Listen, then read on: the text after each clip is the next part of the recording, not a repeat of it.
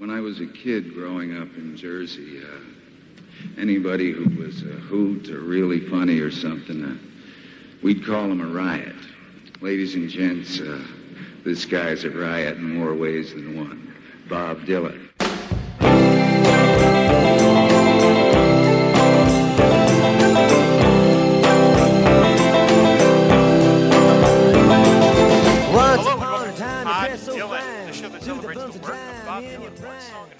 Proud member of the Fire and Water Podcast Network. I'm your host of Free Willin', Rob Kelly, and we have a new guest to welcome to the show, Ben Caldwell. Ben, glad to have you here. Oh, thanks, Rob. Glad to be here. Now, before we get into the song in question, which is "A Hard Rains Are Gonna Fall" from Bob's 1963 album, The Free Willin', Bob Dylan, our first song from this album that we've gotten to on the show, which is unbelievable. Now, you are how old? I'm 19 years old. Okay, so I have been listening to Bob Dylan longer than you've been alive. So it's not dark yet, but it's getting there. I'm just gonna marinate in that for a second. How did you find your way to Bob Dylan? I mean, there are probably not a lot of 19-year-olds that are really into Bob Dylan. So how did you do it? That's true, and it came about actually when I was about 13. 13-year-old me was sucking in all music that I can because I wanted to fit in, and believe it or not, fitting in with Bob Dylan was because the theater company I was with at the time, a lot of the older cast members and older directors were big fans of Bob Dylan, and one day I remember we were setting up for a show, and they were playing a Bob Dylan album. I think it was just one of the greatest hits. And I was listening and I went, hey, I've never heard of this stuff before. And the instant they told me it was Bob Dylan, I was like, well, I guess I have to like Bob Dylan now. And so I went in to look more and more into it. And it turned out that I genuinely liked Bob Dylan.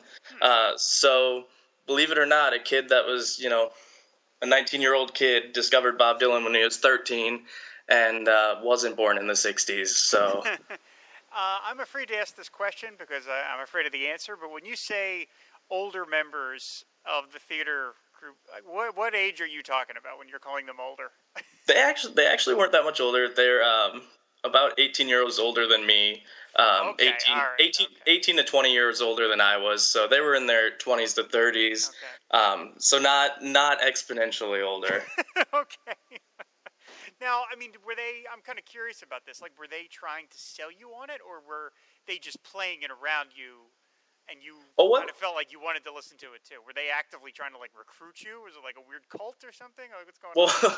Well, once I mentioned that I had no idea who Bob Dylan was, instantly, it was almost as if they were like, well, now we have to teach him who Bob Dylan was. And I sucked that in so fast because I was like, wow, yes, I would love to learn more about Bob Dylan. And so it was a little bit of both, more of just I was taking it in, and once they found out that I was taking it in, they were like, well, let's give him more to take in. So there's a lot to take in. What was what were the first couple of albums that you got on your own that you really hooked into? The first one I got was actually I got a CD for Christmas. I got the Dylan CD. So it was just the multitude of them. And then when I started digging more into it, the first album I actually got for myself was Bringing It All Back Home. Good one to start with. Absolutely. Cool. All right. Now, how much have you gotten them all at this point? I'm really kind of curious because I don't really have too many people on the show that are like that kind of new to it, and I'm sort of fascinated. Like, so do you have all of it, or do you have like a lot of it, or like what other albums have you picked up? I'm just really curious. I have a decent amount, but I'm not nearly there yet. Okay. My way of getting albums is starting early and building from there. So I have a lot of the early stuff. I think I have all the way up until, so I guess maybe not a lot of the early stuff. But I've got up until Blood on the Tracks, and then I've got a period of just random ones in between, all the way up. And then I have more of the recent ones, like Tempest was one of the more recent ones that I got. But of course, that's one of the more recent ones, so it's not as surprising to have that one. Yeah. So, have you had a chance to see him live yet? Do you have any interest in seeing him live? I I'm skeptical about seeing him live, but I have a very deep interest in wanting to see him live. I missed an opportunity to go see him in Milwaukee this summer. I was very close to going, and schedule just didn't work out. But I know that if I see him, I'll enjoy the music. But at the same time, I know Bob Dylan live is Bob Dylan live, and I have no idea what I'm going to get myself into. That is true. That's absolutely true. So proceed with caution. Yeah.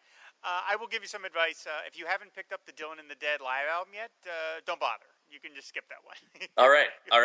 Be perfectly fine with that one. So, well, excellent. This is great. So I guess, as I said, we're here to talk about A Hard Rain's Are Gonna Fall from 1963's The Freewheelin' Bob Dylan. Now, to give people a little bit of context in terms of like where Bob was when he did this album, did this song, he had recorded with Columbia Records when he was only about 19 years old, and he was signed by John Hammond, the famous record producer John Hammond. And most people at Columbia Records thought Bob Dylan was like, who is this kid, and just thought he was terrible and really thought this was a mistake. But John Hammond had a stellar reputation as a talent finder, and so they kind of just let him have his way. They actually called Bob Dylan Hammond's Folly because they thought it was such a waste of time. And so Dylan records a first album, which is mostly covers with a couple of originals thrown in, and it really doesn't register. It sells a couple of thousand copies, and it just sort of disappears. And other people at Columbia Records are thinking, well, this is it. This kid's going to not do anything. So in the meantime, then a lot of time passes, and it becomes clear to the young Bob Dylan that if he's going to record another album, he's got to make this one count. This can't be another toss off. Not that the first one was tossed off, but this one really has to make an impact. And boy howdy, did this one make an impact, because in the meantime he wrote and recorded songs like "Blown in the Wind," "Masters of War," "Girl from the North Country," "Don't Think Twice, It's All Right," and "A Hard Rain's Are Gonna Fall," among others. I mean, this album is the beginning of the guy that we have come to know, Bob Dylan. I mean, this is an album he has always returned to in concert. We're talking 55 years later. He's still singing songs from it. These are songs that virtually everyone knows, but "Blown in the Wind" became part of the culture. And so he really landed with this album. And on an album full of classic songs, I would argue "A Hard Rain Gonna Fall" is one of the most classicest, really, because it is just so beautiful, so powerful. The performance is great. The lyrics are great. It is based on an old traditional ballad called Lord Randall, which asks a series of questions. It's sort of like a call and response, asking this and then giving the question. So it opens up with just Bob singing. It's an acoustic song, of course, and it starts with, "Oh, where have you been, my blue-eyed son? Oh, where have you been, my darling young one? I've stumbled on the side of 12 misty mountains. I've walked and I've crawled on 6 crooked highways. I've stepped in the middle of 7 sad forests. I've been out in front of a dozen dead oceans. I've been 10,000 miles in the mouth of a graveyard, and it's a hard rains are gonna fall." And the idea behind this song was that Dylan wanted to have every line in the song, in his mind, be the beginning of a potential other song. And so this thing is just this cascade of images and worlds that really could lead you down all these different lines, but he keeps barreling through into the next thing. It's just an amazing song. Now, what was this one that really spoke to you when you first heard it? This was absolutely a song that spoke to me. When I first heard it, the dark, not necessarily dark imagery, but just the imagery all throughout it, just really, really pulled at what I was listening to. Certain lines stood out to me, like hearing a clown who cried in the alley, a poet who died in the gutter. Those two I know are right by each other, and it was images like that are just, it's almost, and I guess it was more of the art sort of image behind it, as if with the poet who was crying in the gutter, as if, art is, no one's appreciating the art that he's been making, or the clown that's crying in the alley. It's like these are images of people that are usually seen as happy and go lucky, and so hearing someone talk about a clown that has a painted smile on, to see that frown or hear that crying is definitely an image that stood out when I first heard it. And there's, like I said, a multitude of other images throughout the song as well. So it's a big stepping stone into what I believe is Dylan's unleashing of these images and just words in general that really spell out what he builds into being later on. Yeah, I mean, for a song that runs 7 minutes and it doesn't have any sort of bridge. It's just this series of these 5 sets of lyrics that just go very long. The song doesn't, in my opinion, wear out its welcome. I mean, it's you sort of you feel like you're walking along with this guy. Mm-hmm. You're just seeing all these random, almost like a kaleidoscope of imagery. And again, in lesser hands, it could be kind of tiresome. But to me, it draws you in more each time. And he continues on. He says, every verse opens up with the blue-eyed son line. And then he says, I saw a newborn baby with wild wolves all around it, which is horrific. I saw a highway of diamonds with nobody on it. I saw a black branch with blood that kept dripping. I saw a room full of men with their hammers a-bleeding. I saw a white ladder all covered with water. I saw 10,000 talkers whose tongues were all broken. I saw guns and sharp swords in the hands of young children. And he goes, it's a hard rain's going to fall. I mean, again, this song has become famous as Dylan's Cuban Missile Crisis song because people have taken the hard rain's going to fall to be a nuclear rain. And Dylan himself spoke to an interviewer, I think Nat Hentoff, I believe, was the interviewer who was a big promoter of Dylan early on. And he sort of told Nat Hentoff that this was his Cuban Missile Crisis song, which is complete bullshit.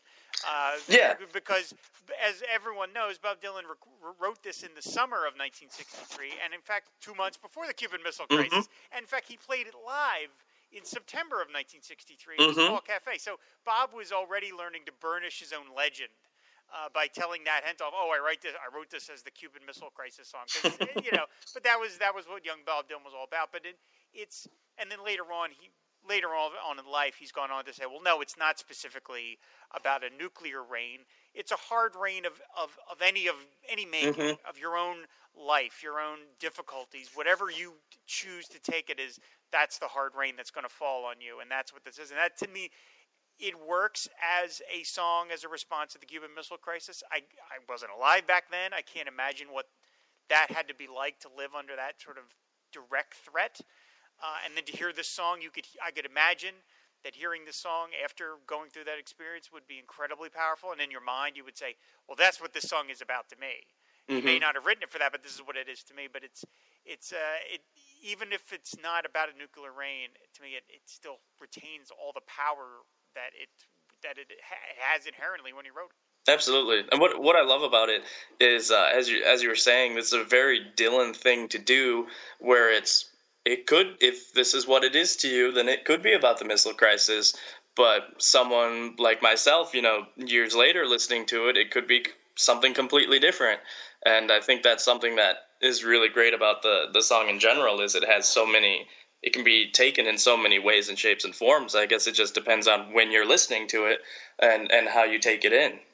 Yeah. I can't imagine what not that Dylan ever got a lot of radio play. But I can't imagine what a song like this must have sounded like if you heard it on the radio in 1963 when, the Beatles were just showing up. But, pop music was still mostly the kind of bubblegum stuff. Elvis had faded a bit, and the radio charts had been taken over by a lot of pop acts. And then you have this guy with this very spare accompaniment singing "I'll Walk to the Depths of the Deepest Dark Forest," where the people are many and their hands are all empty, where the pellets of poison are flooding their waters, where the home in the valley meets the damp, dirty prison, where the executioner's face is always well hidden, where hunger is ugly, where souls are forgotten, where black is the color, where none is the number. And then, that's probably the darkest part of the song. But then he ends it with, "I'll tell it and think it and speak it and breathe it and reflect from the mountain so all souls can see it. And then I'll stand on the ocean until I start sinking, but I'll know my song well before I start singing. It's a hard rains are going to fall." And I love how it ends on that kind of upbeat note of the idea of, it's like, I'm going to sing my song despite all of the hardships that I'm facing and the fact that you're facing. I'm going to I'm going to reflect it from the mountain so all souls can see it, which is what he's doing. I'm singing this to you. I'm trying to communicate something to you. And so it has this wonderfully upbeat ending, despite the sort of, tour of horrors he's just taken you through. Absolutely.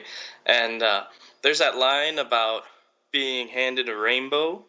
I met a young girl, she gave me a rainbow, yeah. Yes, and I think that's a good spark into what he goes on to say in that last line, as you covered, it was almost, with all this going on, there's a sense of hope within that one girl that gave him a rainbow, into him proclaiming that no matter what's going on in this world, I'm going to keep singing his song, whether that be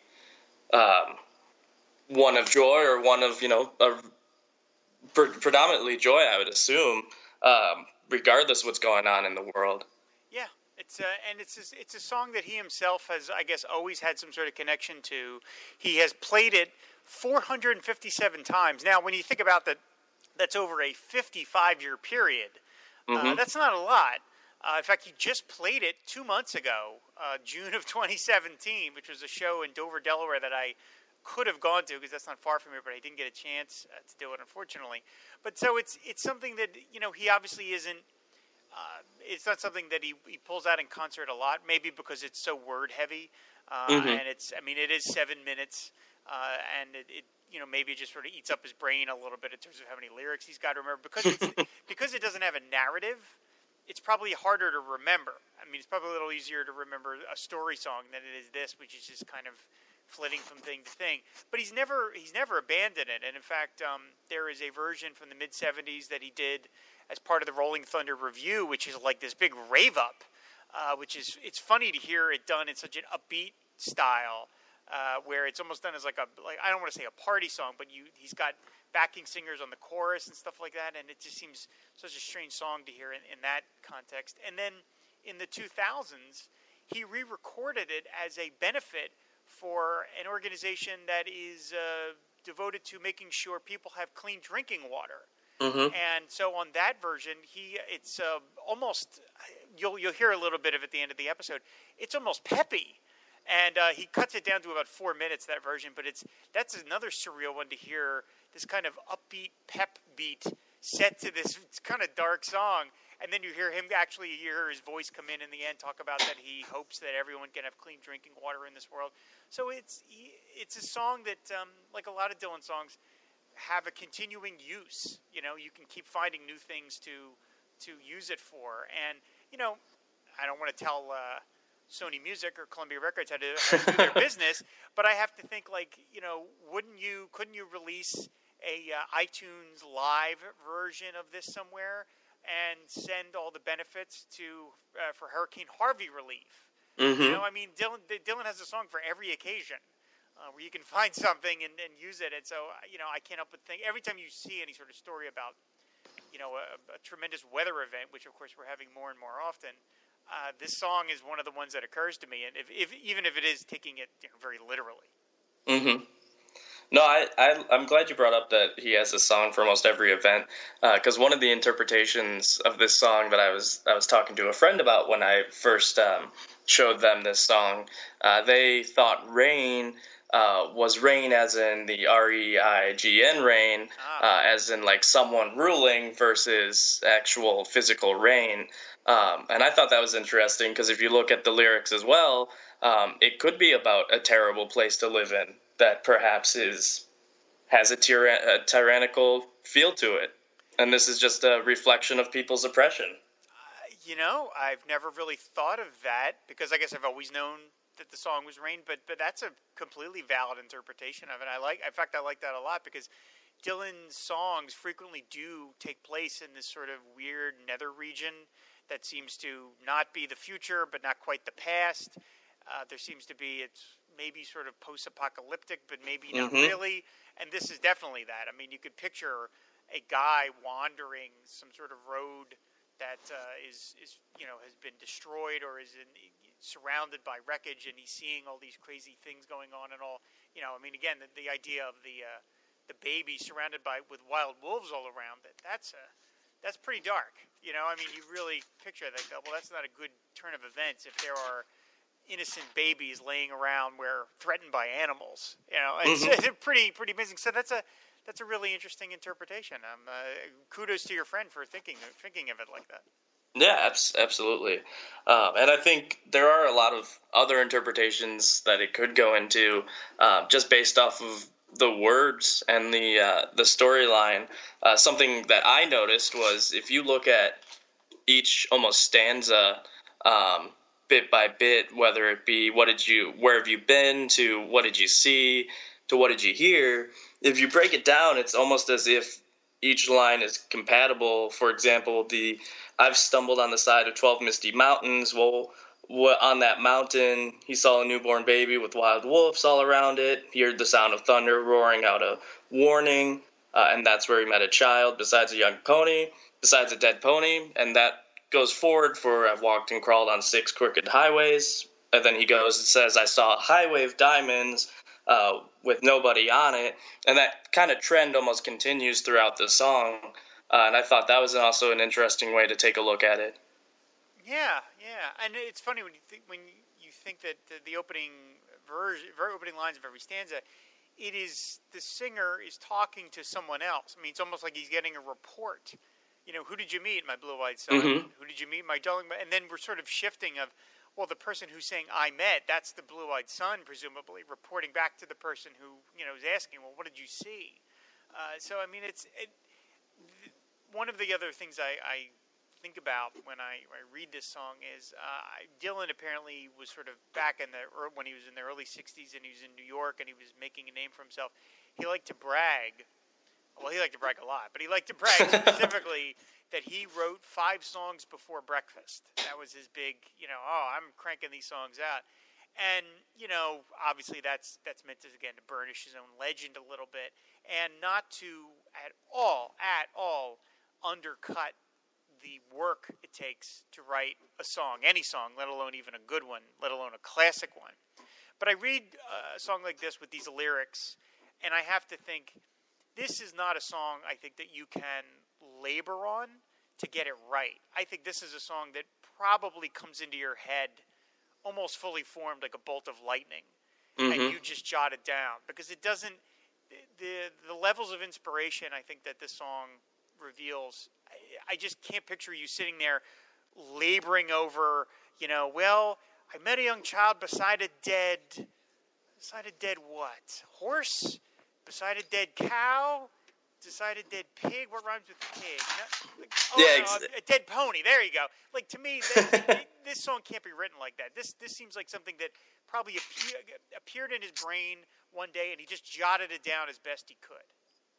Yes, and I mean, I was reading somewhere that there were extremely small changes, things like 12 Misty Mountains, something about being Purple Mountains originally, and but these were changes that didn't, affect the whole song, where he must, like you were saying, it's not like he sat there going, what will rhyme well with pony?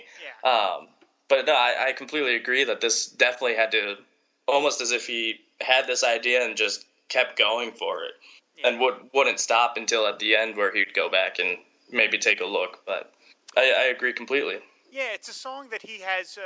Dylan has never been very sacrosanct about his own songs in terms of futzing with them lyrically, but this is a song that has retained its basic, his original lyrics. He's never really messed with it, and when you consider how dense it is, there's a million opportunities here for him to mess with the words, but he really hasn't. So I think he probably figured, you know what, I got it, and apparently it was recorded in one take under the producer John Hammond. Like, he just banged it out and did it. There was no alternate takes, no rough starts. He just did it, and boom, and there it's on the record, and there it was for all to see. And so once it landed on Freewheelin' alongside all these other songs, and it says something about the quality of the Freewheelin' album, that this song doesn't dominate. I mean, the fact that, again, you've got Blowin' in the Wind and Girl from the North Country and Don't Think Twice, It's All Right, and Masters of War. I mean, this is an album of peerless songs, and so this song fits, it's of a piece with the album. It's not like it's other albums that are a little top heavy or stuff like that. But this is really one of the songs that once he unveiled it, people, in the Greenwich Village area and people in the folk scene just were like, holy crap, this kid, this is just amazing. And this is one of the songs that Man's Reputation sits on, and it's well deserved. I think it's a brilliant song, and like I said, even though it's very dark, I don't find it to be depressing.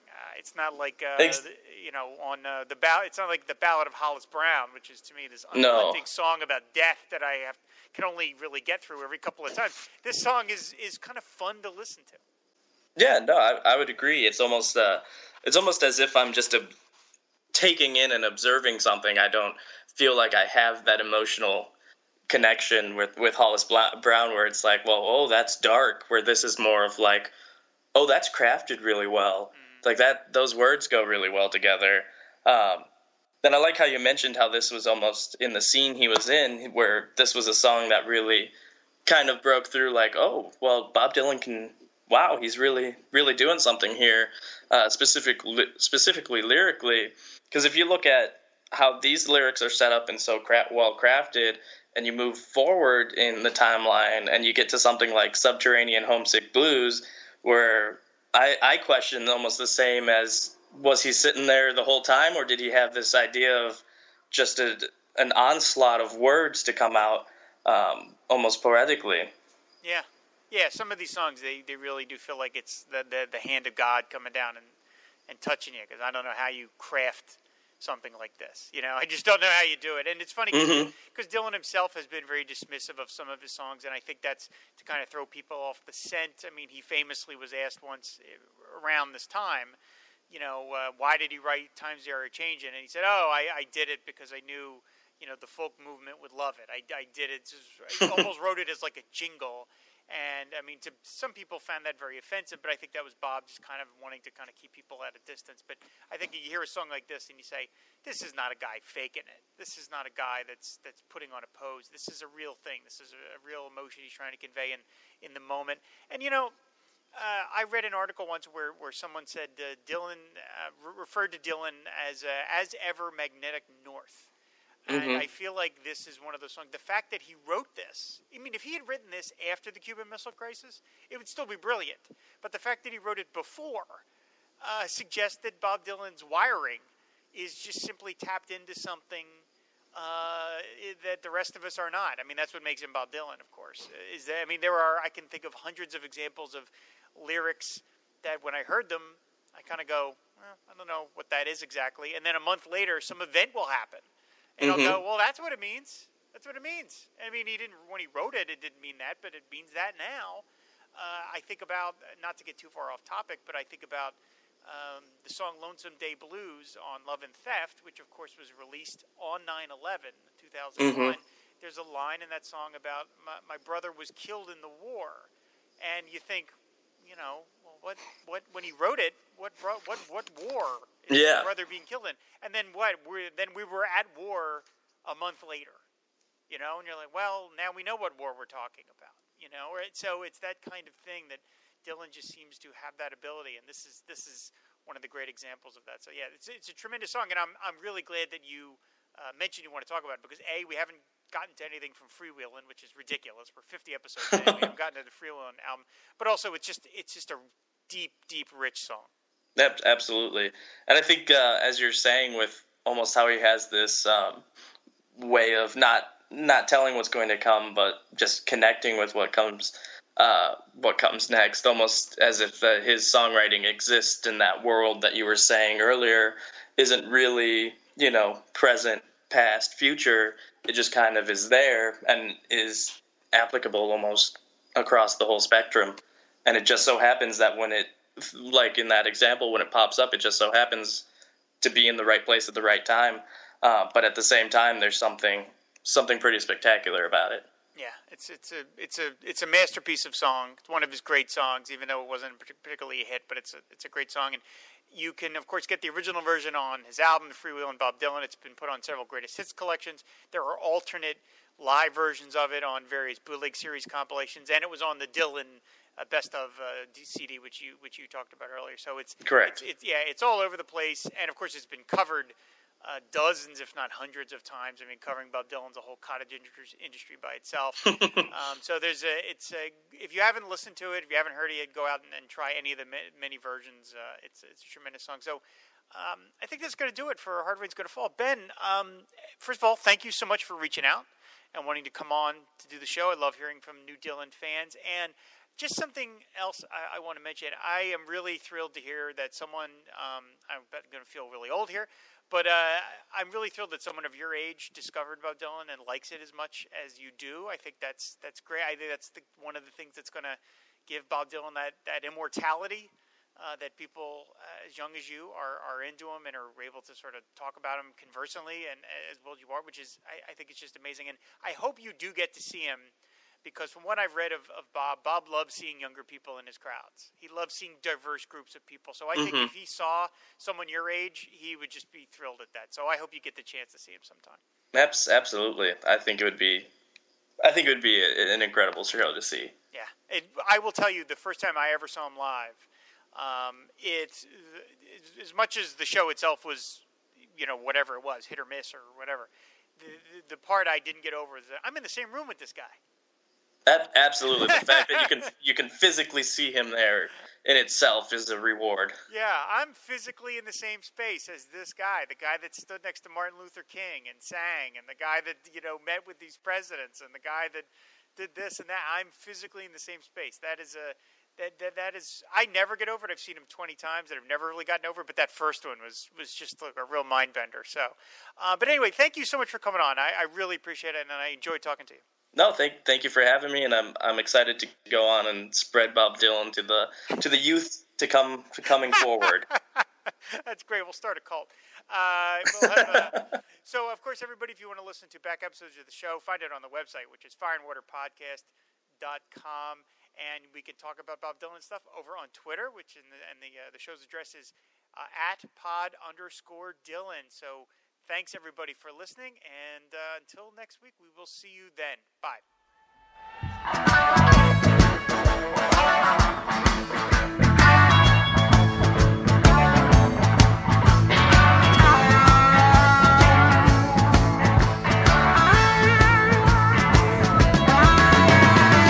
Where you been, my blue-eyed son?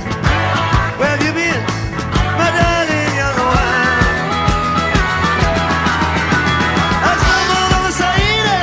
Misty mountains, watching a cold on 6 crooked highways, been in the middle of 7 sad forests, been on in front of a deserted oceans, been 10,000 miles in the mouth of a graveyard, and it's a high, well it's a high, well it's a high, and it's a high, well it's a hard rain gonna fall.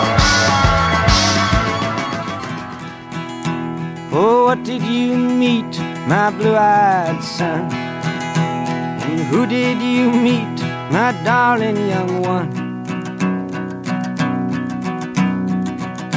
I met a young child beside a dead pony. I met a white man who walked a black dog. I met a young woman whose body was burning. I met a young girl, she gave me a rainbow. I met one man who was wounded in love. I met another man who was wounded in hatred. And it's a hard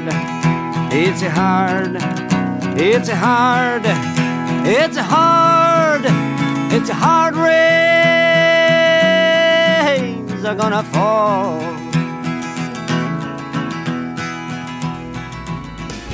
What'll you do now, my blue-eyed son?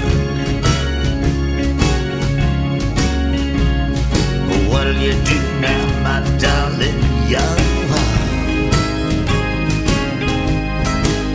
Well, I'm going back out for the rain starts to falling.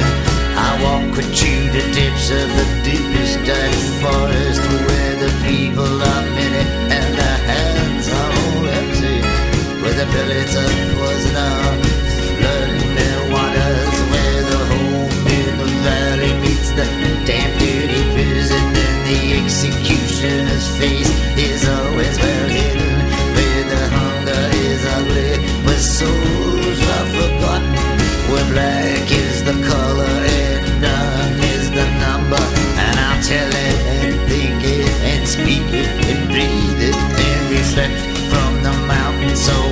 souls can't see it.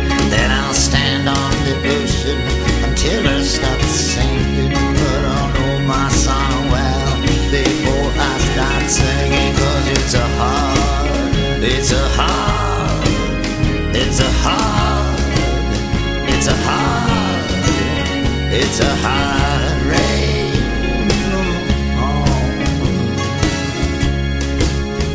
This is Bob Dylan, and I'm proud to be part of the mission to make water safe and clean for every human being living in this world.